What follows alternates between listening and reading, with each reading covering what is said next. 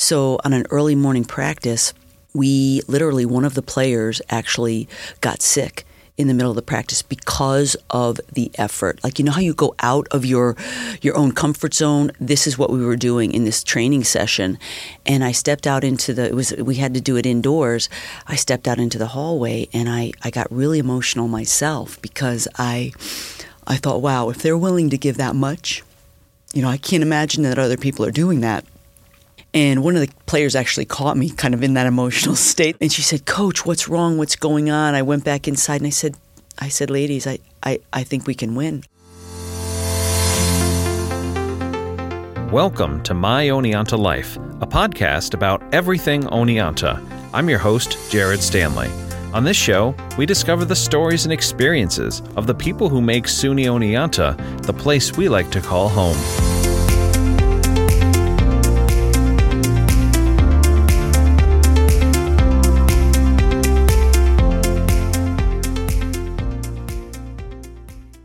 "16 years ago this month, the SUNY Oneonta women's soccer team achieved something that all college athletes dream of: winning a national championship. On this episode, we talk with former coaches, staff, and players who take us inside the historic win. It was 2003, and the team was on a hot streak. They finished the regular season with a 17-1-2 record and a SUNYAC championship.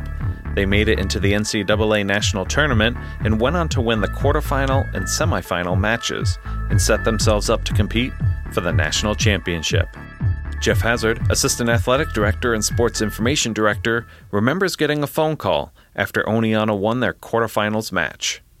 I get a phone call on Sunday night, late Sunday night. It's 11 o'clock. And the athletic director's like, "Hey, we're hosting." I'm like, you know what I mean? It's okay, we're hosting the national championship weekend. And that was during Thanksgiving week. So, of course, now you're saying there are no kids on campus.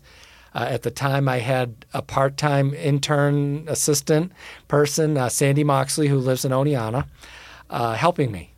So I told her, I said, we got to get ready for this Final Four. When it came to prepping for the game, head coach Tracy Raniere wasn't worried. The fact that we were hosting was going to be a huge advantage. The fact that Chicago and DePauw and New Jersey were all traveling quite a distance, we felt confident that sleeping in our own bed and having a normal routine was going to be an advantage for us. The community rallied together to support the team. I'll never forget Thanksgiving Day. I came back to my house after practice, and folks on campus had made a Thanksgiving dinner and left it inside our kitchen, so I could rally the players and say, "Hey, let's go have a meal." And those are the kind of things that make Oneonta so incredibly special.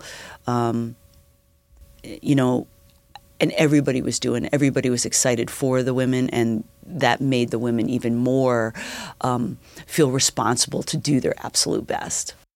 It's game day. Everyone is excited, nervous, and ready to hit the field. We can't forget that we beat College in New Jersey 2-1 in a really close game in a snowstorm just the day before. That was probably the toughest game that we had ever played up to that point, right? So we knew that we were going to be fatigued, but I think that at this point we just had to be smart about how we were playing.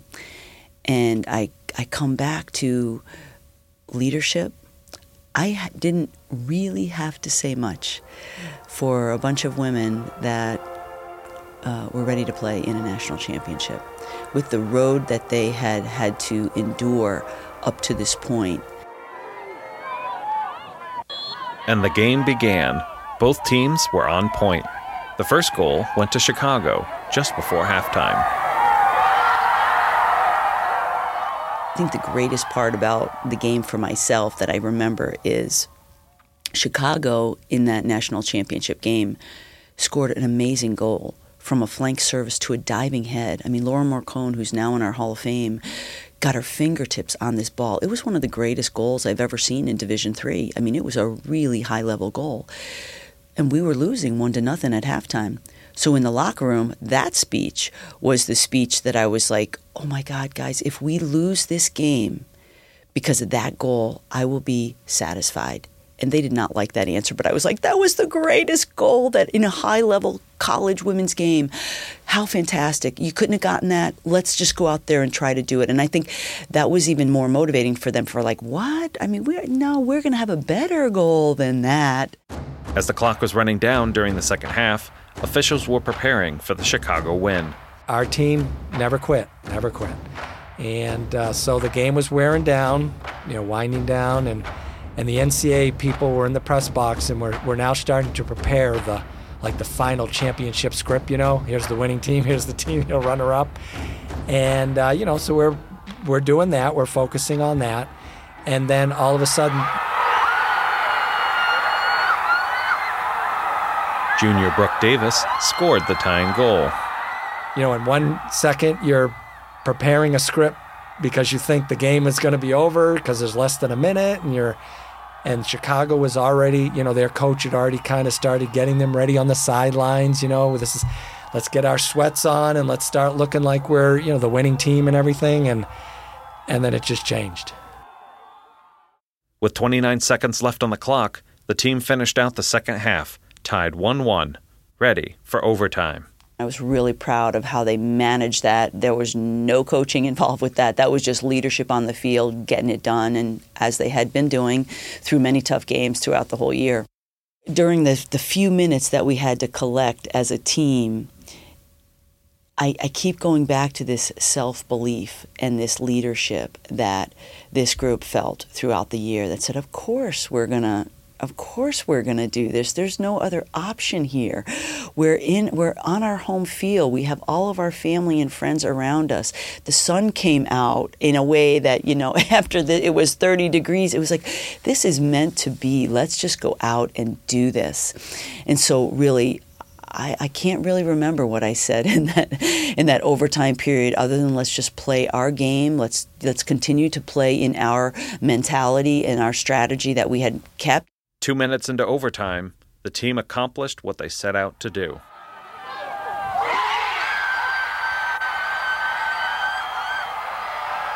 Senior and team captain Sonata Bailey scored the winning goal. To catch the corner of the goal, and you could see it, when you watch the video, our players are looking and celebrating, and you could just see Chicago, the goalie. Like, the goalie just couldn't believe it. That just went in. She thought it was going wide. She just thought it was going wide. It'll be a goal kick, and we'll start from scratch. And when it went in, you could just see them. It was like their heads were down and just like, wow, I can't believe that just happened. We say it was like a magical goal. It was just, it was meant to be. It really was meant to be.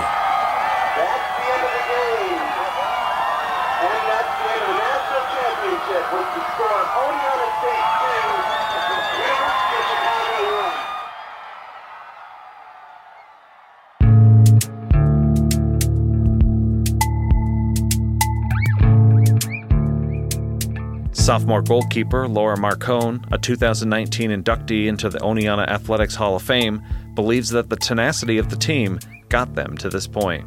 That team had just something special, and my teammates there in the room can certainly speak to that too. We had the personality, the grit, the drive on the field, but it was also off the field. We just were cohesive. Sonata Bailey was inducted into the Oneonta Hall of Fame in 2018. She credits the support of her team and athletic staff for the team's success on the field. Tracy was the first person that believed in me before I could even believe in myself. So as a captain, I tried to bring that to our team. If you're ever down, you just kind of have to believe, as cheesy as that might sound, that you can pull off almost the impossible. And Dr. Perry just said, after that I believed in miracles. And the thing is, there were little miracles that happened all throughout that season that led us to where we were. So I guess, if I could sum it up, just to be on that team was a huge blessing. It brought me things that I never thought I could have and gave me faith that everything is possible, even when odds are against you. and that when you have the right people around you, amazing things can happen.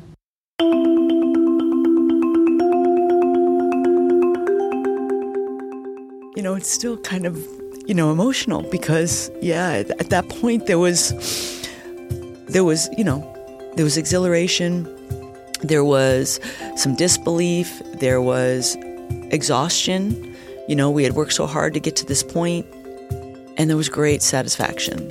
And, just watching the players really lift each other up and jump on top of each other and celebrate together, from a coach's standpoint, every single coach wants to give their players that experience, and it's a really hard thing to do. So there was a moment of just true satisfaction to know that, this is life-changing. When you are the best in the country, that feeling stays with you, so that in the other pieces of their life, relationships, academics, their careers, they're all incredibly successful. And I believe that this being the best and the challenge and the struggles that they had to go through to be the best have carried through to the rest of their lives, so that they can have these incredible experiences believing in themselves.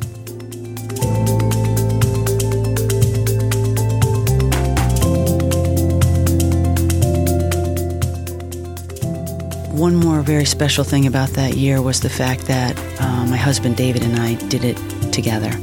I think as a coach, when you have the support of family around you, because it is such a challenging profession with long hours and that, we were able to coach together, and it was just a really incredible memory for us in our lives together.